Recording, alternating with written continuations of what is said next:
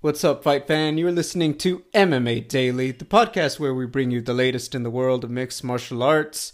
It is Monday, November 28th, 2022, and this week's episode, Pacheco triumphs in the PFL final.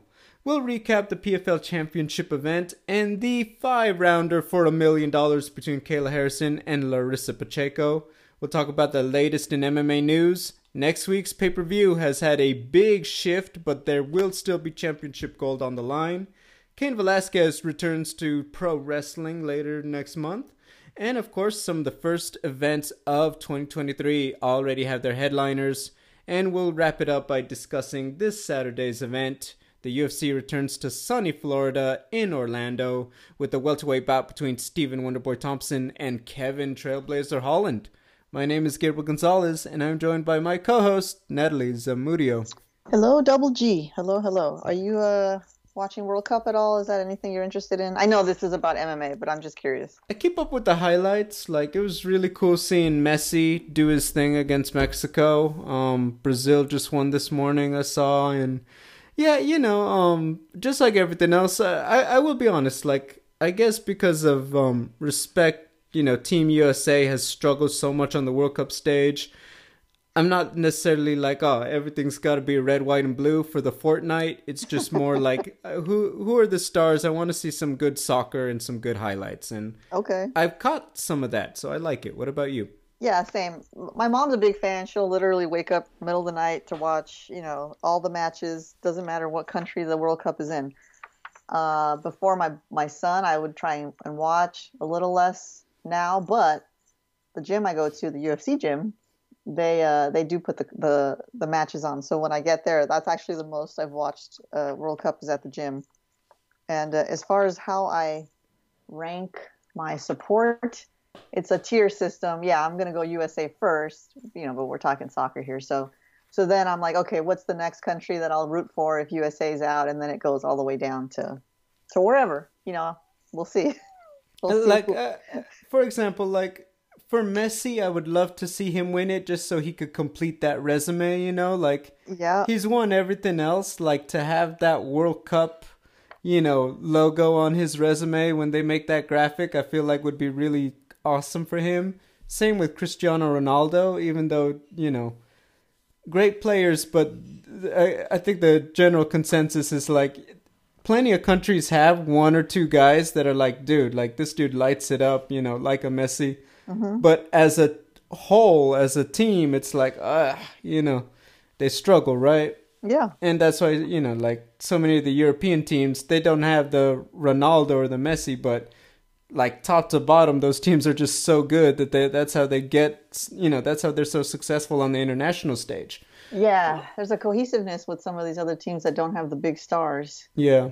That makes it tricky when you get the big names. And, I don't know, man. I don't follow soccer enough to know if a World Cup really is a bigger deal than winning your Premier Championship League titles. But for these big guys. But for the countries themselves, yeah, I mean, it's the biggest thing on earth. I low-key think it is because they know it's harder. The club, they throw the money at to build the team. Yeah. But international, you get whoever's from your country, and you got to run with that to the World Cup. So good luck. So it's that's why it's bro, of course it'd be nice if he had all the help he's had in Barcelona, Madrid, all these guys, right? Mm-hmm. But it's no, you work with what you got and you win it then if you're that great. So I appreciate the challenge. Yes, let's talk about other things, though. Larissa Pacheco, Kayla Harrison 3. I want to give the caveat because I'll say it. I'll admit it. Like many people, I think we kind of breezed past Pacheco last week. We didn't really, we weren't selling this. We knew she was better. We knew she looked better this season. We knew she had great results. But this is the Kayla Harrison show. It's been the Kayla Harrison show, and many predicted a Kayla Harrison show. If I could sum it up to one thing, I would say this. People criticize Kayla's level of competition, right? Mm-hmm. Pacheco's fought the same girls. So it kind of felt Pacheco's improving. It's yeah, but Pacheco's fighting the same girls as Kayla. It's not like she's out here fighting Amanda Nunes and Julia Budd, Megan Anderson, Chris Cyborg, etc., Yeah. is Pacheco to kind of say like, oh, well, she's doing better against the competition, because it felt like, nah, these girls should be improving at roughly the same level. I think what we saw on Friday was really just I'm not gonna lie, it wasn't pretty, but it was just so clutch and such a gritty performance from Pacheco. And I think honestly, it was like all of the little things are what added up to a victory. I don't think she had necessarily too many big moments. She didn't really sit Harrison down. Even on the submission attempts, she went in for him, but you never saw the arms really get stretched out on Kayla. You never saw the arm go under the chin, the neck start to change, the face changing colors. We never really got that close on submissions, but it was collectively, especially in that last 15 minutes, just every time Kayla went in for a takedown, and she just seemed to stop. You saw it. She went down to her knees. She's really clutching the one leg for the single, and Pacheco just starts hammering away at her face. From the bottom, she gets taken down, still just keeps hammering away for 30 seconds off of her back. Doesn't even matter that she's down, doesn't matter that Kayla Harrison's on top of you and all this. And all those little things added up. Caught her a few times on the feet. And I think, if anything, that I'm most impressed with was the takedown defense. And really just, I don't know how else to say it. I was shocked at how much Kayla was willing to absorb damage on so many of those attempts. Like, she just lets those shots go, and to her credit, more often than not, she would eventually complete takedowns. But I was just thinking, like, girl, even if you get this takedown, you've taken so much that you really have to do something dramatic just to get the points back to win the rounds. Which isn't something we normally say. Usually, if Kayla gets you down, she's winning this round, right? Doesn't matter if she has 2 minutes, minute and a half. If it's with more than 60 seconds, she's probably going to do what she needs to win the round. Regardless of what happened before, if it's slower, if it's whatever. And really, that's what added up to the victory for Pacheco. Now, competitive. In particular, third round, I believe, was close. Obviously, Pacheco really clutched the fourth and fifth, but it was like, could it be this way? Could it be that way in the early going? I think Pacheco for sure did everything he needed to do to win. I don't see it controversially. It was just a very, like I said, it wasn't this beautiful display of like, oh, domination. It was just like, dude, the little things that you can do all added up to a victory. What about you? It was definitely third time's a charm, right? It was like Pacheco had to get her reps in to be able to learn enough about the Kayla Harrison, style to be able to finally dominate her in an impressive fashion from my perspective. Kayla hasn't, when you look at both of their careers in the PFL, Kayla hasn't evolved as much as Larissa Pacheco has. Kayla already came in levels above the game, the levels above the weight class. And Pacheco, her biggest advantage was size, naturally as big as Kayla, or a little under, but was able to finally, I think, in this season, get her body to be not just the right weight, but the right weight in, I'm sorry, to be muscular at this weight class, to not just be big at this weight class, but to be muscular. Her body's finally been fine-tuned, as well as her skill sets. Her striking was always something that was, the threat, right? Because she had heavy hands. This is the first season where I'm looking at her stand-up game and I'm thinking, okay, your stand-up game is way better than Kayla Harrison's. Like before, it was she had the power, she was kind of lunging, she was working on it, and she has her jiu-jitsu background too. But this season, especially this performance, I'm like, she put it all together. I really was not expecting Kayla Harrison to look the way she did against Pacheco, especially in round 5. But what we saw was Kayla Harrison getting fatigued mentally and physically. I think round 1 and 3 were hers, and you could even maybe make a case for Pacheco getting 3 at the end, but I give it to Harrison. But 2, 4, and 5 were clearly Larissa Pacheco. And, when you think about important round 5s, think about Israel Adesanya, Kelvin Gastelum. There's another one, but I can't think of it now. This was one of those. Leon Edwards, yeah, Kamaru of course. Usman, There's that one, right? Alex Pereira, Israel Adesanya. Except those were at least Leon Edwards. That was definitely not quitting, but it was just a strong knockout shot. Okay. Robbie Lawler, Rory McDonald. Rory McDonald. Okay, there you go. This one was like, Larissa Pacheco just stood her ground. This was the one that makes me think of most of Adesanya Gastelum, where he's like, I'm prepared to die in here. Because Larissa Pacheco came out in that 5th round bouncing around. She looked confident in her eyes. She had her arms up already at the end of round 4. Kayla Harrison looked defeated, and that's how she performed in round 5, and we saw what happened. It's a shocking turn of events, but it's also kind of exciting because now we have a real like legit competitor here at 155 for Kayla Harrison and for the rest of this PFL division. We kind of slept on Larissa, and as you said at the beginning, we knew she had improved a lot, her striking and everything, but nobody saw it going down the way it did. I feel for Kayla Harrison because she has 2 fights left in her contract. She was on the MMA Hour talking about, I'm just 2 more and then we'll see what I do. I know my legacy isn't cemented, but I'm a bad MFer and all these other things. And they're still true. But I keep going back to the differential in striking prowess. And Larissa Pacheco was levels above Kayla Harrison in that fight on Friday night as far as striking goes. Kayla Harrison is doing that thing that Ronda Rousey did, and maybe it's just like a judo, it's just hardwired into them for being judokas. They get up on their tippy toes. They're not staying grounded. The chin comes up as soon as they start eating punches. And that's what was happening. So if I'm Kayla Harrison, I'm going back to the drawing board and just planting my feet and doing boxing. I don't think this hurts her brand all that much. This is MMA. And everyone loses except, Khabib. So it doesn't hurt the brand. But it is shocking. If I'm PFL, I'm very excited because now we have another name to promote.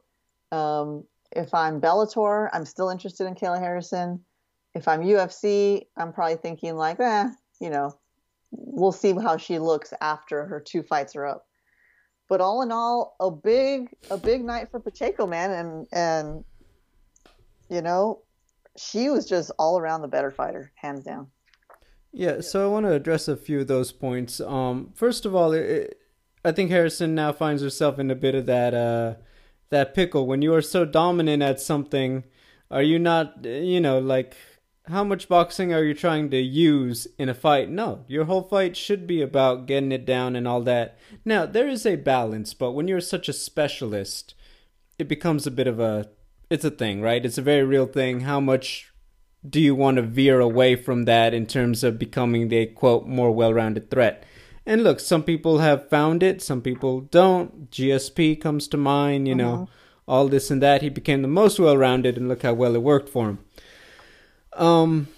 She'll address that. We'll see that in the next her next appearance for sure.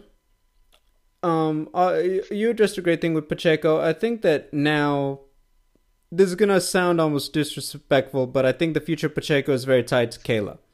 Yeah. And what I mean by that is, what does Pacheco want? Does she care about a rematch with Harrison? Because let's be honest, probably not. Maybe Pacheco renegotiates, and maybe this and maybe that. Pacheco was not making Kayla Harrison money this year. I'm not even talking about the $1 million. Forget about the million. Per fight, regular season, she was not making near what Kayla did. Right. If her thing is about making the money, and Kayla wants to avenge it, Pacheco may say, PFL, you better cut me a check if you want me to rematch Kayla in the pay-per-view. Because the way I see it, I've also been the favorite to win $1 million. It's just always been the Kayla show. And, rightfully so the last 3 years.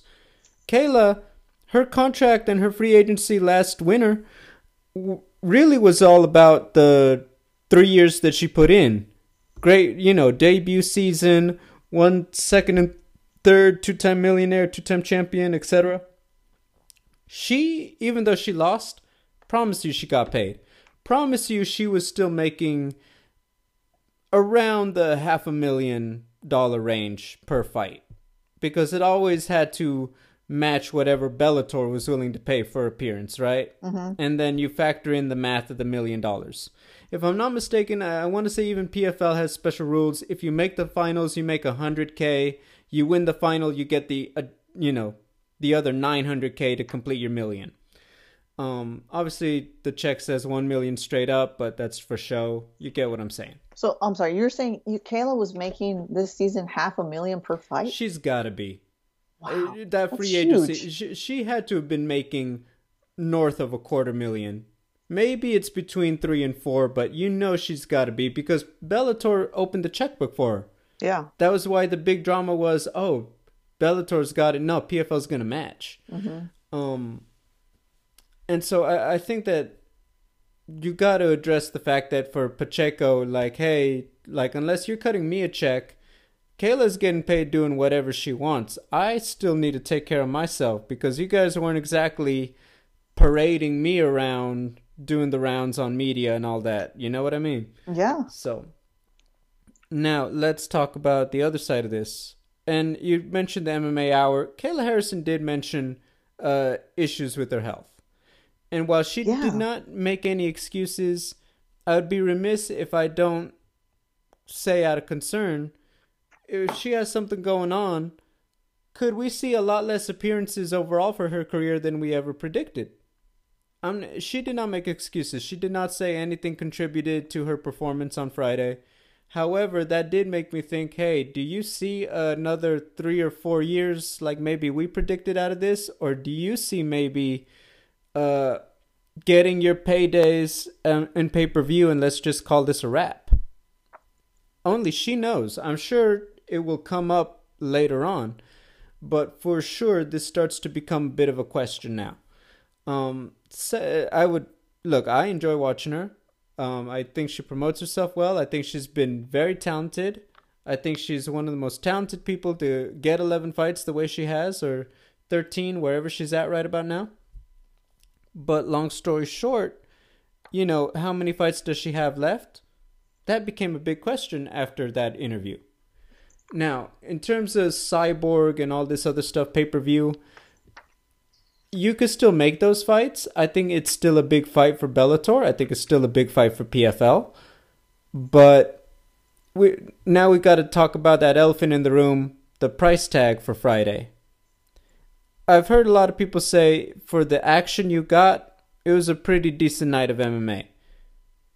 For the people, there are a lot of people who never saw past that $50 tag. Mm-hmm. Didn't matter about Ante D'Elia handling business.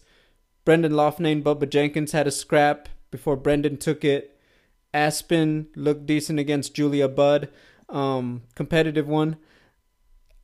People could not, many people never bothered with it after they saw $50. And that's a true story. After losing, selling Cyborg Harrison for 50 again, I can't tell you that Friday helped that. I think that really hurt the cause. And so in which case now we got to just address it. Like, what does Kayla really want to do? What does PFL want to do? I'm sure they're still going to do some kind of showcase events. Even if they say, look, Friday's numbers were just what we predicted Friday's numbers would be. And long story short, we'll find another way to pay these people. Maybe that's ESPN. Maybe that's ABC Network MMA. But I just don't know if all of this equals a successful pay-per-view for Kayla and PFL. Coming up next.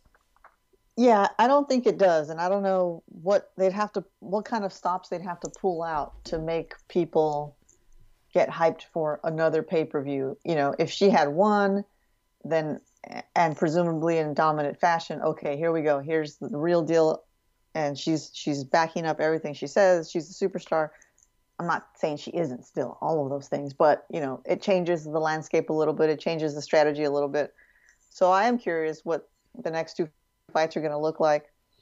But But I go back to, her brand is still strong, and everybody loses in MMA. It's just, is it as shocking as Holly Holm, Ronda Rousey? No, of course not.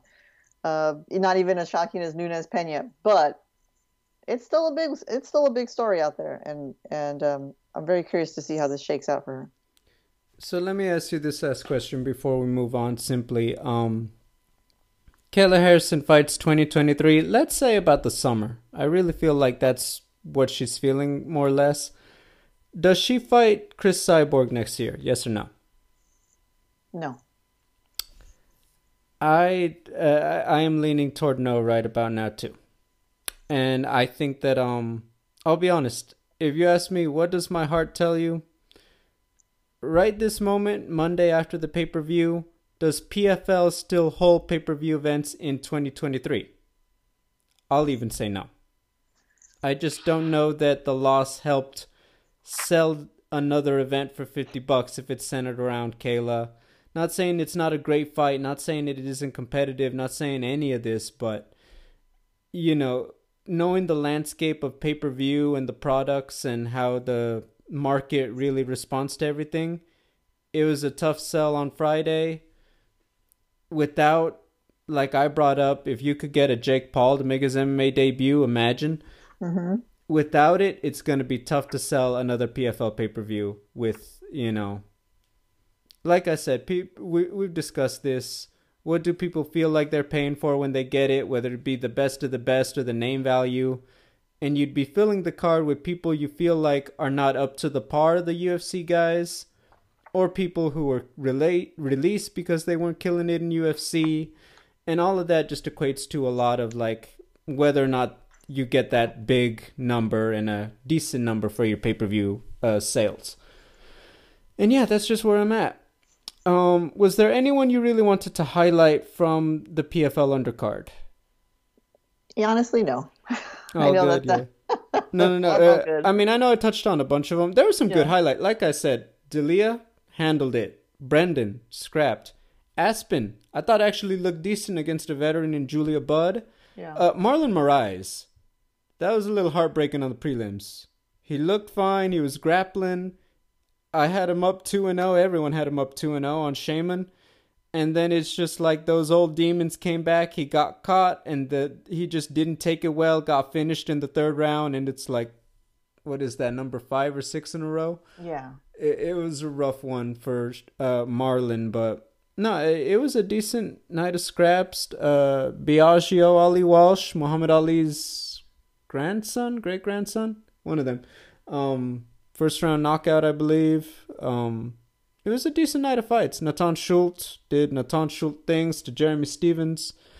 It was a decent night of fights. But like I said, I go in knowing firmly aware most people didn't care after they saw $50 on the tag.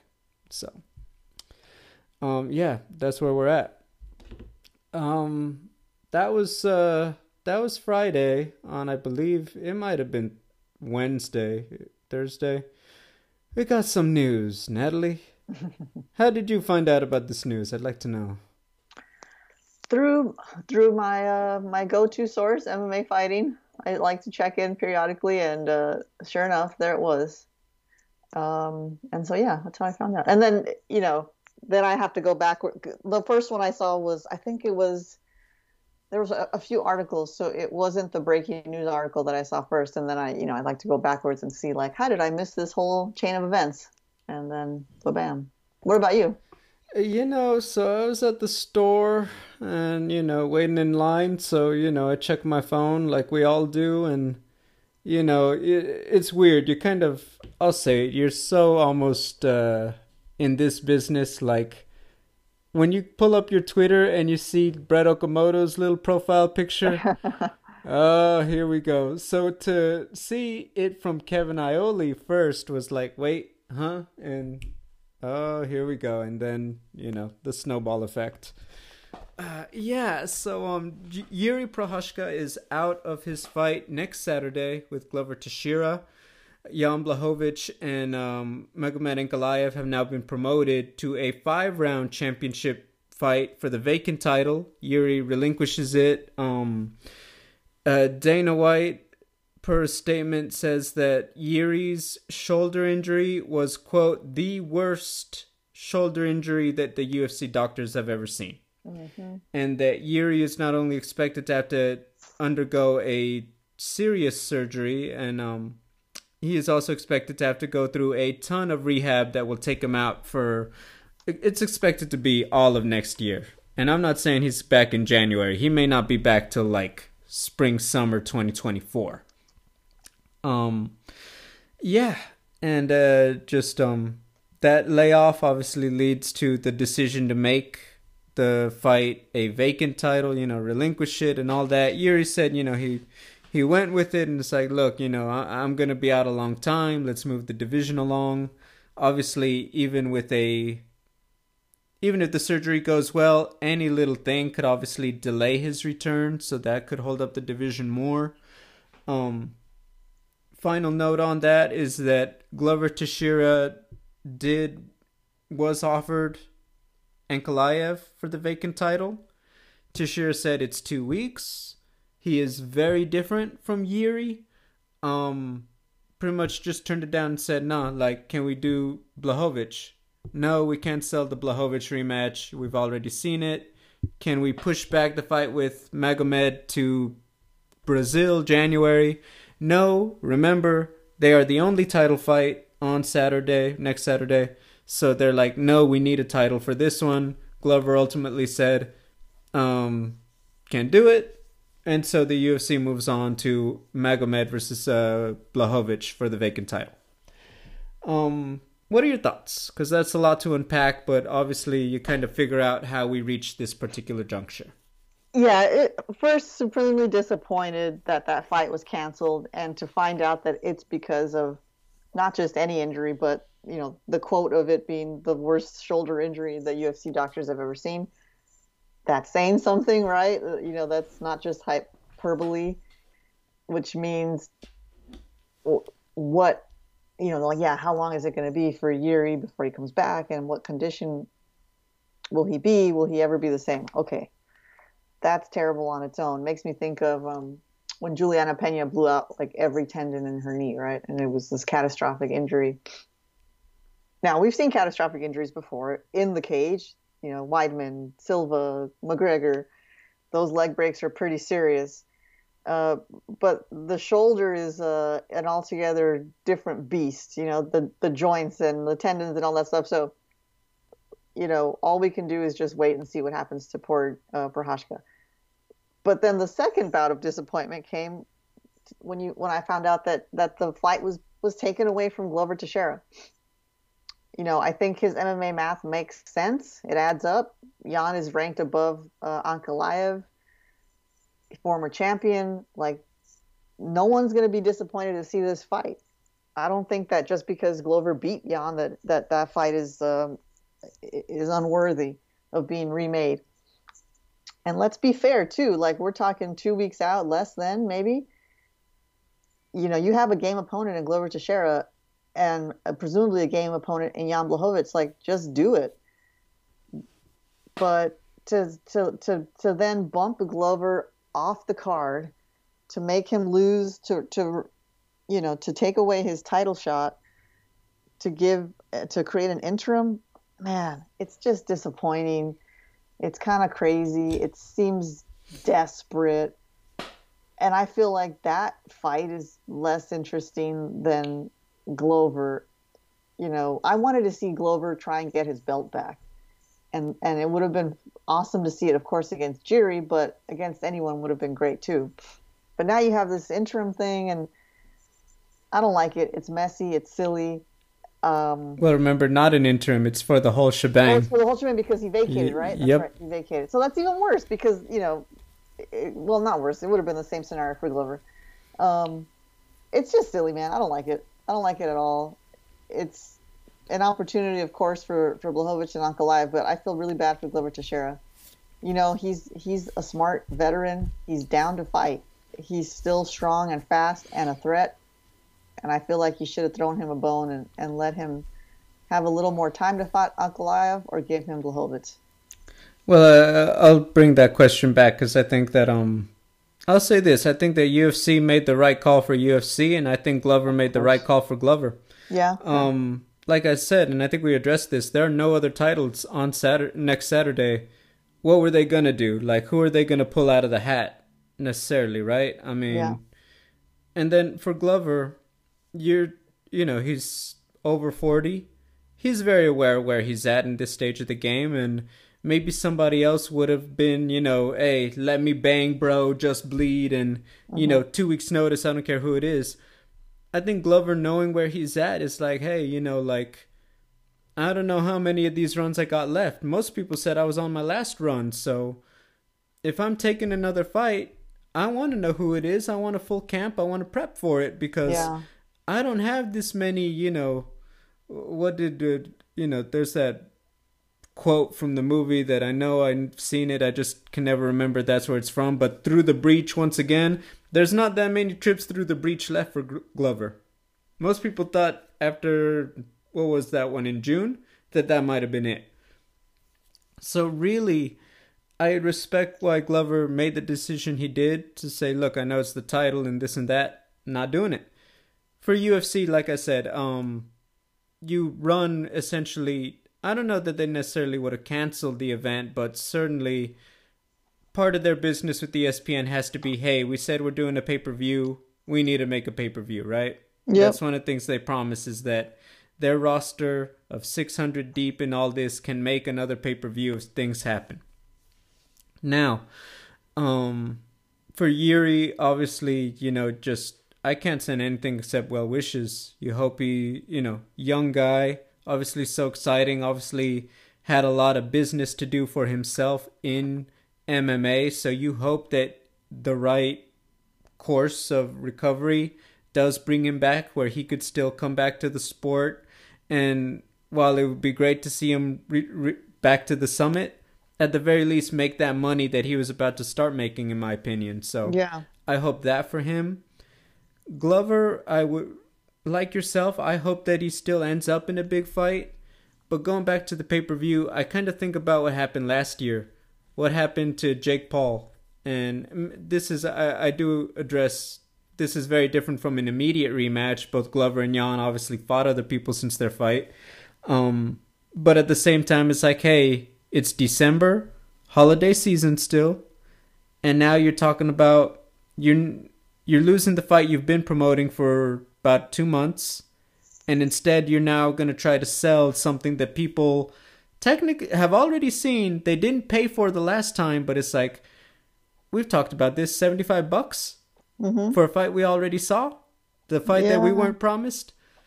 That's a tough sell for everybody. So I understand why the decision ultimately going to, Blachowicz and Ankalaev, which is still a great fight. Ankalaev, 9-fight win streak. Blachowicz, it is what it is. He was struggling a bit in that fight with Rakic. Rakic gets injured. We thought we were going to get Viking versus Viking violence, Blachowicz and Yuri. Instead, we have this fight, veteran and Jan taking on a guy clearly hungry to get his due in the sport in Magomed. It's a good fight, but I am firmly aware that on short notice, promoting it with the price tag, with the holidays, it's not the news people wanted to hear, for sure. Nah, man, it's a tough pill to swallow. End of the year. People are distracted with Christmas, Hanukkah, the holidays, and New Year's and stuff. So maybe you could look at this and say, well, it wasn't going to do gangbusters anyway. But I do hear your points. Well made. They needed a championship fight, and are people going to want to pay $75, right around Christmas time to see a fight they've already seen? Fair points, man. I still don't like it. I feel really bad for Glover. No, I hope they make another fight happen, obviously, for him in next year. Maybe try to put him on that Rio card just to bolster it now. But yeah, I'm sure they're exploring all of that for sure. Look, we'll obviously talk and break down, the meat and potatoes of Jan and Magomed, next week's show.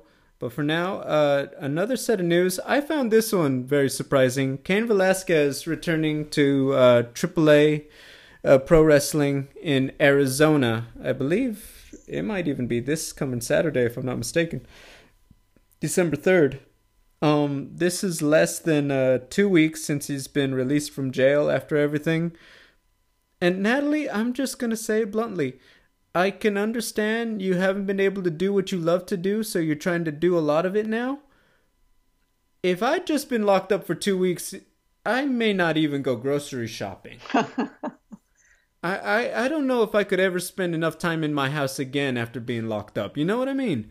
So the fact that less than 2 weeks later, Kane not only is, getting out, but, of the house, but he's looking to perform and compete. I've maybe this is me having never been locked up, and I wanted to let everyone know right now. My promise is to never do anything that would lead to that ever for all the days I have on this earth. But I just am like, Kane, you want to go back to work? I mean, the last thing I would want to do is clock in for a job after I've been locked up. But look, I think he's going back to Arizona. He's going home, and where he grew up out there, and he's more than likely, one, helps financially, but two, you got to think is only good PR as the potential case may be coming up. What are your thoughts? Yeah, my first thought when I saw the news that the request was made or was going to be made, I was like, okay, that seems odd, but then I figured, you mentioned financial, I figured either he needs the money, because, I don't know how familiar people are with Mark Garagos, his attorney, but that's about as high profile an attorney as it gets. And so when I saw that that was his attorney, I wondered, okay, is he paying for this all himself? Is he getting some help from Dana White, on under the table, some other high profile MMA guys? Honestly, I wouldn't be surprised if he's not getting some help with his attorneys. And so, because I guarantee whatever he's making for AAA, if it's about money, it's not going to be enough to cover that the price of the of Mark Garagos. But anyway, so whatever the reason is, I was surprised that he was granted permission to go. But then my other thought was, he's been in jail for 8 months. I know that there's this, stereotype of people in prison kind of working out all day because there's not much else to do. So maybe he has been doing that. But professional wrestling is no joke, right? This is high flying stuff. So I'm wondering, is he actually going to be performing in the ring, or is it going to be like a on the mic kind of thing, or just walking in with somebody? I'm curious to see how he is used at this event. And then finally, you got to believe he's going to receive a hero's welcome back in his hometown, considering all that's gone on. Of course, there's obviously a crime that was committed, but you think about the reasons behind it, and I think there's going to be a lot of people, rocking the free Kane shirts in Arizona. So it'll be probably a morale booster for him, and hopefully, he'll get some money for it too. No, totally. I think that's going to be that to me has to be the be all end all of it. I mean, outside of obviously getting to live your life and going back to doing what you love, which is not just being with family, but being a part of everything you had before. Yeah. Once again, I go back to it, like I said, to get back to stuff so soon. And you touched on it, like, I'm not saying that, look, Kane has nothing but time to maybe do push-ups and pull-ups in his cell, right? But how much shape has he been in 8 months? You'd imagine it's tougher, right? But that's me speaking as if I know and I don't. So I'd be remiss if I don't have that question. I had it. It'll get answered on Saturday. There we go. Yeah, look, I will say I hope he has a great showing, great performance, and everything else. For the record, before we move on, there are a couple main events that have been announced for 2023. Things already on the move. First off, the first event of the year on January 14th will be headlined by the middleweights Kelvin Gastelum and Nasruddin Imavov. Then on March 11th, Anthony Smith will take on Jamal Hill. What are your quick thoughts on hearing these? A little bit nervous to see Kelvin Gastelum back in it because it's just not been going well for him. So hopefully enough time has passed that he's back to form. But if not, it could turn into one of these situations where, a close fight for a championship belt results in, that ends up being the pinnacle of the career, sort of like we're seeing with Dominic Reyes. So, it's a little harsh to say it, but that's where my brain goes. Anthony Smith, Jamal Hill, that's a good fight. That's a good fight, man. Anthony Smith has been very vocal lately about all his fellow MMA fighters. So, um, he should probably be hoping he can back up his talk, because if he doesn't, he'll get blasted on social media. Not that he cares, but he'll get blasted. Oh yeah, for sure. I think it's just like you see the Connor stuff, and it's like, wait, what? They just seem like a very unlikely pair to be beefing. You know what I mean? I know. It's so random. But here we are. Also, everyone says something about Connor. We sometimes say stuff about Connor. It's like, yeah, I find it sometimes, I guess respectfully, they're always watching. You would think, everyone tags him. It's like, I promise you, they all see a lot of things that go out there, guys. That's the biggest lie. They say, I try not to watch all of it. They see everything. Anyway.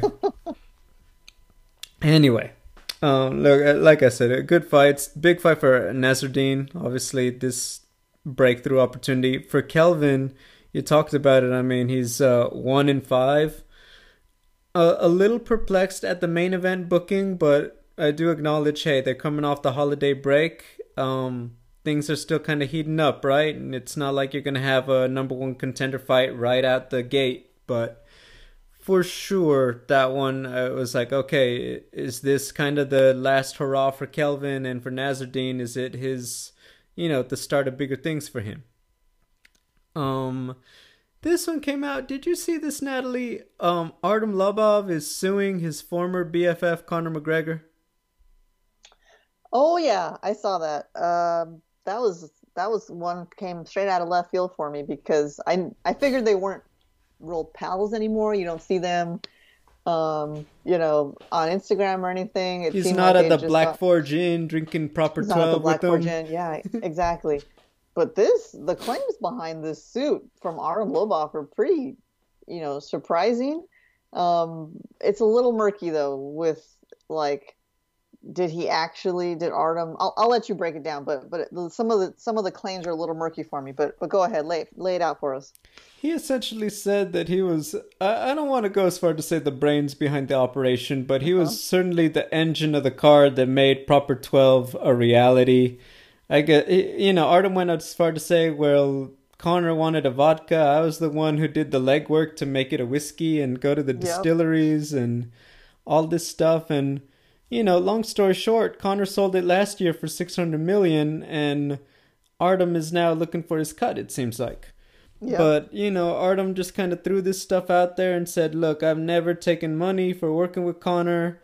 Lobov said Conor offered him $1 million, but Lobov turned it down, saying he never took money for the work he did in his camps. It just was like, you see that and I'm like, bro, what happened to all this stuff with the dolly and all that? Most infamous incident? Yeah. I think most people would say, some people say it's not even close. And the official story that they put out there was you did it for him. And now suddenly it's like, I see that and I have questions, like I'm sure many do. I'm just saying, how many guys have thrown shots at Dylan Dennis? Conor doesn't leave. Conor doesn't hop in the jet anymore. He doesn't even raise an eyebrow. Double G. So when I see him, it's like, oh, Artem Lobov suing him. I think Conor's like, you know what? I ain't doing that stuff for my friends ever again. I don't know what else to say. What else could it be, right? What are your thoughts? It's super bizarre, man. And I'm a little bummed out. Like, I thought they were buddies. You think about Tough and how McGregor threw a fit when Artem was bounced. And that's the only reason, Artem was able to stay on the team was because McGregor made a case for him and all that stuff. And yes, of course, the infamous Dolly incident. I mean, they were really great friends in the way that seemed like it would last. And precisely to Artem's point about not wanting to take money during the camps and stuff, that's why I thought they would always be friends, because Artem was a man's man who was just like, came off as very honorable. And it's just like, no, man, like he's my friend, but I'm not gonna take money from him. Like that's crazy, right? So this is strange. There's got to be some truth in the middle here somewhere, you know. But why did Artem turn down that $1 million, and then why is he asking for money now? That's where the meat of the story is. So, and were there any conversations with Artem and Connor before this suit was filed? We'll never know. But this one's kind of sad because again, I thought they were like, legit pals. But yeah, you know, poor Dylan Dennis couldn't get any love for Connor, but at least he's not suing him. So maybe they're gonna get back to being buddies again. I don't know. I'm just saying, if it were me personally, after I got into that much trouble for my friend and now he does this, it's like I ain't ever hopping on the jet for anybody ever again. I know, I know. And then remember the whole thing with Artem and Paulie Malignaggi. Most people would argue still the biggest fight ever from BKFC, even with the Yeah, Paige, Van Zandt, and Rachel. And that was essentially the engine that did that was that Artem was kind of fighting for Connor's honor in a sort of way, right? Like, hey, it was. like, Yeah, and so to have all that and now we have all this over the whiskey, it's like, well. I think when you see a guy get 600 million and then you know how much your cut is, maybe that, how much do you like money? And leave it at yeah. that. Um, did you see the other one? USADA finally made a statement on Connor.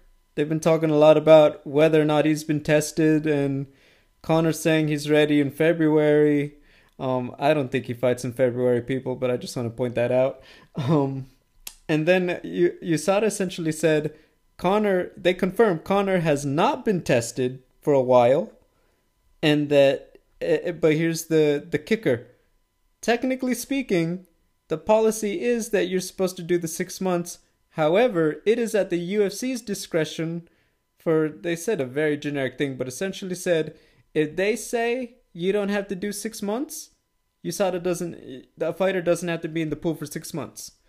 And now all of this would not be as controversial as it was if it weren't for the fact that Conor McGregor been taking off his shirt on his IG and flexing and looking a lot bigger than 170 pounds, people. What are your thoughts, Natalie? Yeah, the pictures, the flexing, the beardlessness, everything makes Good him point. look so different. Yeah. Um, I don't, I'm not like in the words of Gilbert Melendez, I'm not a scientist, but he looks different. He looks way bigger than he's ever looked, bigger than he looks like Rocky Four, Sylvester Stallone in Rocky Four, right? Like Oh yeah. the epitome of like, 80s muscular physical action fighter. And that's great. He looks good, but he doesn't look like an MMA fighter anymore. He looks a little too buff for that. Now, is that because he's getting ready to shoot Roadhouse, or maybe he already did? I don't know the timeline there. Um, but he's been pretty vocal on social media about anyone questioning his physique, and seems like not making any bones about it, right? It was Anthony Smith had some words to say. Conor McGregor fires back. If you look at the tweet, if you want to break it down and dissect it, it seems like he's telling everybody, when you have an injury like I did, the leg break, the only way to properly heal it is with, some extra help that you can't get at the gym, or, through a can of spinach. So whatever that may be, it kind of lines up with the fact that USADA hasn't been testing him. And his point is, why would I risk not healing 100%? Like, that's silly to even suggest that I should, stay diminished and heal slowly when there's an option to speed it up and make sure I'm strong and fast and ready to come back. So I'm not mad at that. But, if it were any other fighter, you could say he's got some explaining to do, but it's Conor McGregor. This man threw a dolly at a bus full of UFC fighters and went on to have a handful of, big fights The biggest after fight in that. UFC The history. biggest fight in UFC history. So is he untouchable? Yes. Is is the UFC going to just kind of throw a blind eye? Look up, what's the expression? Is it going to look the other way when he comes back? Yeah, of course. Will he have? Will he pass his USADA test when he comes back?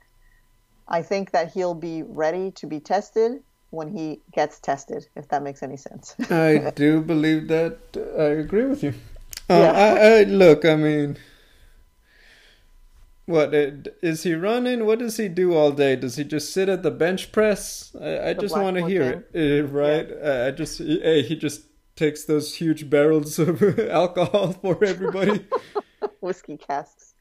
Yeah, Exactly. All the just say, how do the rich stay rich? They don't spend money they don't need. Come on, boys, let's go. Morning cardio, morning lifting in, but nah, it confirms what a lot of us have already known. All of that, like, oh well, there's rules to it. If it's for a money maker, things will get expedited always. And I'm not saying, look, there's going to be people who say none of them are clean no matter what the USADA says, right? I know there's hmm people out there. I get that. I can certainly understand that thinking. It's sports. People think nobody's clean. I definitely am aware of that. However, do I believe that Conor McGregor's going to get tested and it'll be negative for anything? Absolutely. Um, that does, however, confirm that it's like, look, it just goes to show, like, hey, this is what's going on. He could come back. We could make a lot about this. I'm gonna just say it like this: if he's coming back, let's get it going on. Then let's put it on the book and let's see it, because I think that's a more fun conversation than, hey, have you seen Connor with his shirt off lately? yeah, yeah, How much do you think he weighs in some of these picks? I'm gonna say around 190, 195. yeah. I was exactly gonna say 190, so Yeah, I'm with you. for sure. Oh, the days just go by. And James Krause too. James Krause lost his show. What do you think about it? I'll say it. They were always gonna get somebody to show a show of force, right? To kind of set a hmm precedent. I think that James Krause just got the short end of the stick. What about you? Yeah, wrong place, the wrong time. And what is like? Who is the banning authority here? Is it YouTube that's pulling it, pulled his show? And is it at the behest of the gaming the gaming powers or UFC, or how does something like this get stripped, like get removed? I don't know. But not surprising that know the UFC, like, they put this amendment, they added this amendment to the contract like overnight, right? And then it's just we're throwing down the hammer. Whoever breaches um, is going to get punished. And so James Krause was the first one up, and that's it. And so He got uh, punished for being the most prolific. Let's say it like it is. yeah, yeah. It, And maybe he didn't take it seriously, or maybe he's like, you have no authority over me, and maybe they don't. But if he wants to keep, like, maybe they don't have any authority over what he does in his personal life, but they can ban him from what, attending UFC events, you said? well, that's big because remember how many people he coaches, particularly hmm flyweight champion Brandon Moreno now, And he's been like, yeah, go ahead. who's got the title fight in January. So uh, here's what I'll say about it. Like I said, I do feel like it's a bit of it's for optics more than anything. I've met and befriended several people who have worked and gone through Krause's gym over there in it's Kansas City, right? I believe it's there. hmm Yeah. Um, speak highly of him as a coach, as a mind, as a teammate, all that good stuff. Person, it's not lost on me. Hey, look, he has a business that, in the time of the sports betting sites, probably doesn't make a lot of them feel very comfortable. And we've addressed that, the Derek Minner thing, and you know, we've addressed. It's not no secret. It feels like something that's very easy to take advantage of and cheat. Not saying he did, but it doesn't look good for anybody. It just happens to be him, right? And hmm he's been vocal, and it hasn't been a problem until now. about his ability to make profit off of it, which we said, why can't fighters try to? I mean, it's one of the things they are an expert in. And if we're talking about fighter pay and all that, being able to make money on fights with your education feels like something fighters should be allowed to do. But we also addressed it's a gray area when you start thinking about all your teammates who you could potentially put money on and have inside info. Okay, so I think there was always going to be a bit of a showing. I think that my point about Krause's character is that I do believe he's very invested in being a coach more than he is being a sports betting aficionado, put it that way. Yeah. That I do think that the removal of his show and all that, it's all being made to like, hey, let's, like, I understand this. And even if you may not agree with it, it's like, let me do my part of the process so that I can return to the corner to help out my teammates. And I think that that's what we're seeing with the show coming down and, you know, everything else going on right about now. Yep. And there we are. Do you think we'll see him in the corner in January? Yes, I do think this is going to get resolved. I think it's a little bit of, let's see how scared we can make everybody. And then, you know, we'll go sit at the table and figure it out with James Krause. Yeah, I agree too. I think that if he keeps doing what he's doing, they'll make it happen. Especially Moreno. I mean, Dana White has talked about how much they like Brandon Moreno. He's obviously such a big ambassador and just a big anchor for that Mexican market that it's a big deal, right? So yeah, I think if they push in Moreno's like, hey, what does he got to do to get him in the corner? They'll definitely get in the process before January, for sure. Which, Natalie, that brings us to the end of today's show, which is time for UFC Orlando. First time back, I believe, since it's been a few years, but back to Florida in general since about April. So very huge for the UFC to be expanding outside of the norm always. And we got a welterweight main event. Stephen Wonderboy Thompson looking to get back in the win column, as is Kevin Holland. Nicest guy in MMA versus the guy who is prolific for his trash talking. Lot to love about the fight in the personalities. Lot to love about the fight in the cage. What are your thoughts?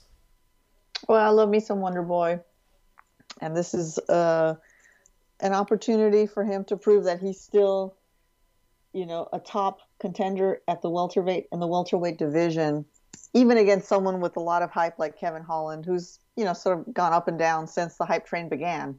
Stephen Thompson, I think, hasn't won in 2 years. I have to double check, but it's been something like that. But he still always looks competitive. You know, Bilal Muhammad, you know, that's a tough matchup for someone like Stephen Thompson. Just got taken down over and over again. Okay. I don't think Kevin Holland's going to approach Stephen Thompson that way, or even has the ability to match Bilal's performance against Wonderboy. So I'm looking forward to seeing, you know, classic Wonderboy Thompson. Are we going to see a little bit of a slower version because he's 40 or 40 something at this point? Probably, but he's still super youthful and vibrant and one of the probably, you know, better in shape fighters year round. I think for all the attributes Kevin Holland has, Stephen Thompson is still a level or two above Kevin Holland, and he's going to be able to outperform him with that distance management that he's so good at, the amazing counter striking, the evasiveness, and the awkwardness. That's something that has always confounded his opponents, except Bilal Muhammad. So I'm picking Stephen Thompson to win. I don't think he's going to do a spinning back kick knockout like he did to Whitaker. Yes, Whitaker. He got Whitaker with no. Yeah, he got another one. Yeah, he might have. I think he stopped Whitaker, but he got another guy with the wheel kick somebody too. Else, the wheel kick. He did like 2 in a row. Okay, yeah. I can't remember his opponent, but in any case, I don't think we're going to see that. I think Thompson will outpoint Kevin Holland, Wonderboy, by unanimous decision. Okay, you know what's fun about this one? You were right. It's been about 2 years for Thompson. I think people sleep on the level of his competition. Bilal, who could arguably be in a title fight next. Gilbert Burns, Jeff Neal, who looked fantastic against Vicente Luque. I mean, which is another one for Thompson that he got. He beat pre-BMF Jorge Masvidal right before he went on the tear. Yeah. It's not like he's been fighting scrubs. And then for Kevin Holland, he's looked fantastic, particularly at 170. Remember, he was looking to fight a boxer in Daniel Rodriguez, and on 24 hours' notice, he got Khamzat freaking Chimaev. He got paid for it, but he got Khamzat freaking Chimaev. What makes that fight fun, ironically, and people may almost roll their eyes at this, the grappling of Kevin Holland. I think he saw the fight with Burns, with Thompson, Bilal.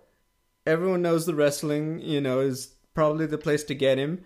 I think that as much as he may enjoy striking with Wonder Boy, I think he would be remiss not to think, hey, use my range, use my speed, try to get Wonder Boy walking back toward that fence, and just try to wear on him. Just try to make that happen. And I'm not saying go out there and shoot doubles like he's Khabib, but I think he would be well served to honestly go for some serious takedown attempts.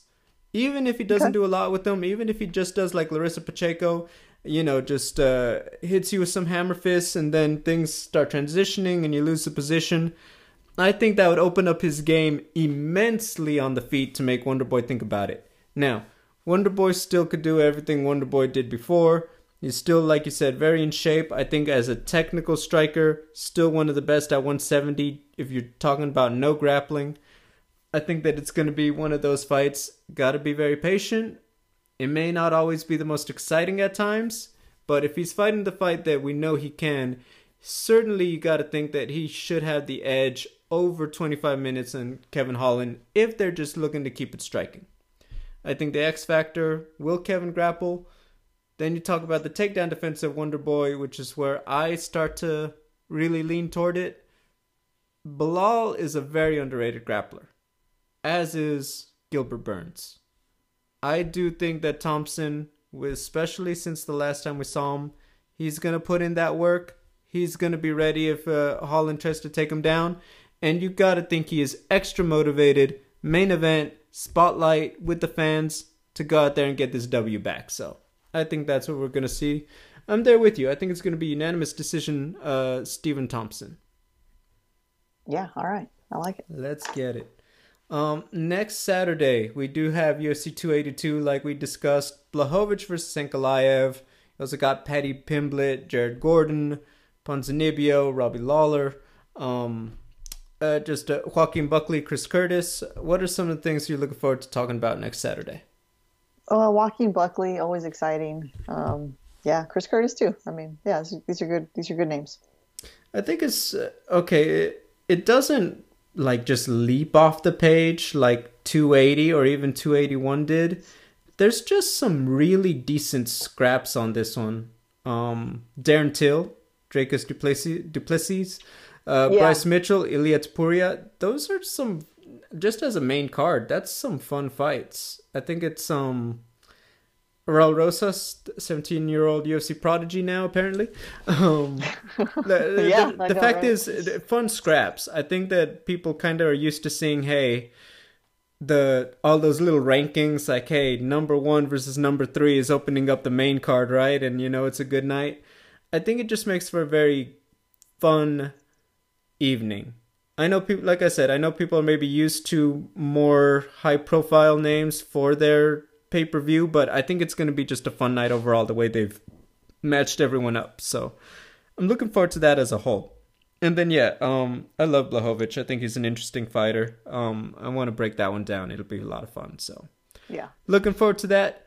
Next week, we'll be back. We'll recap all the action, talk about the latest in MMA news. Until then, thank you for listening. Remember to like, comment, and subscribe. And we'll be back next week.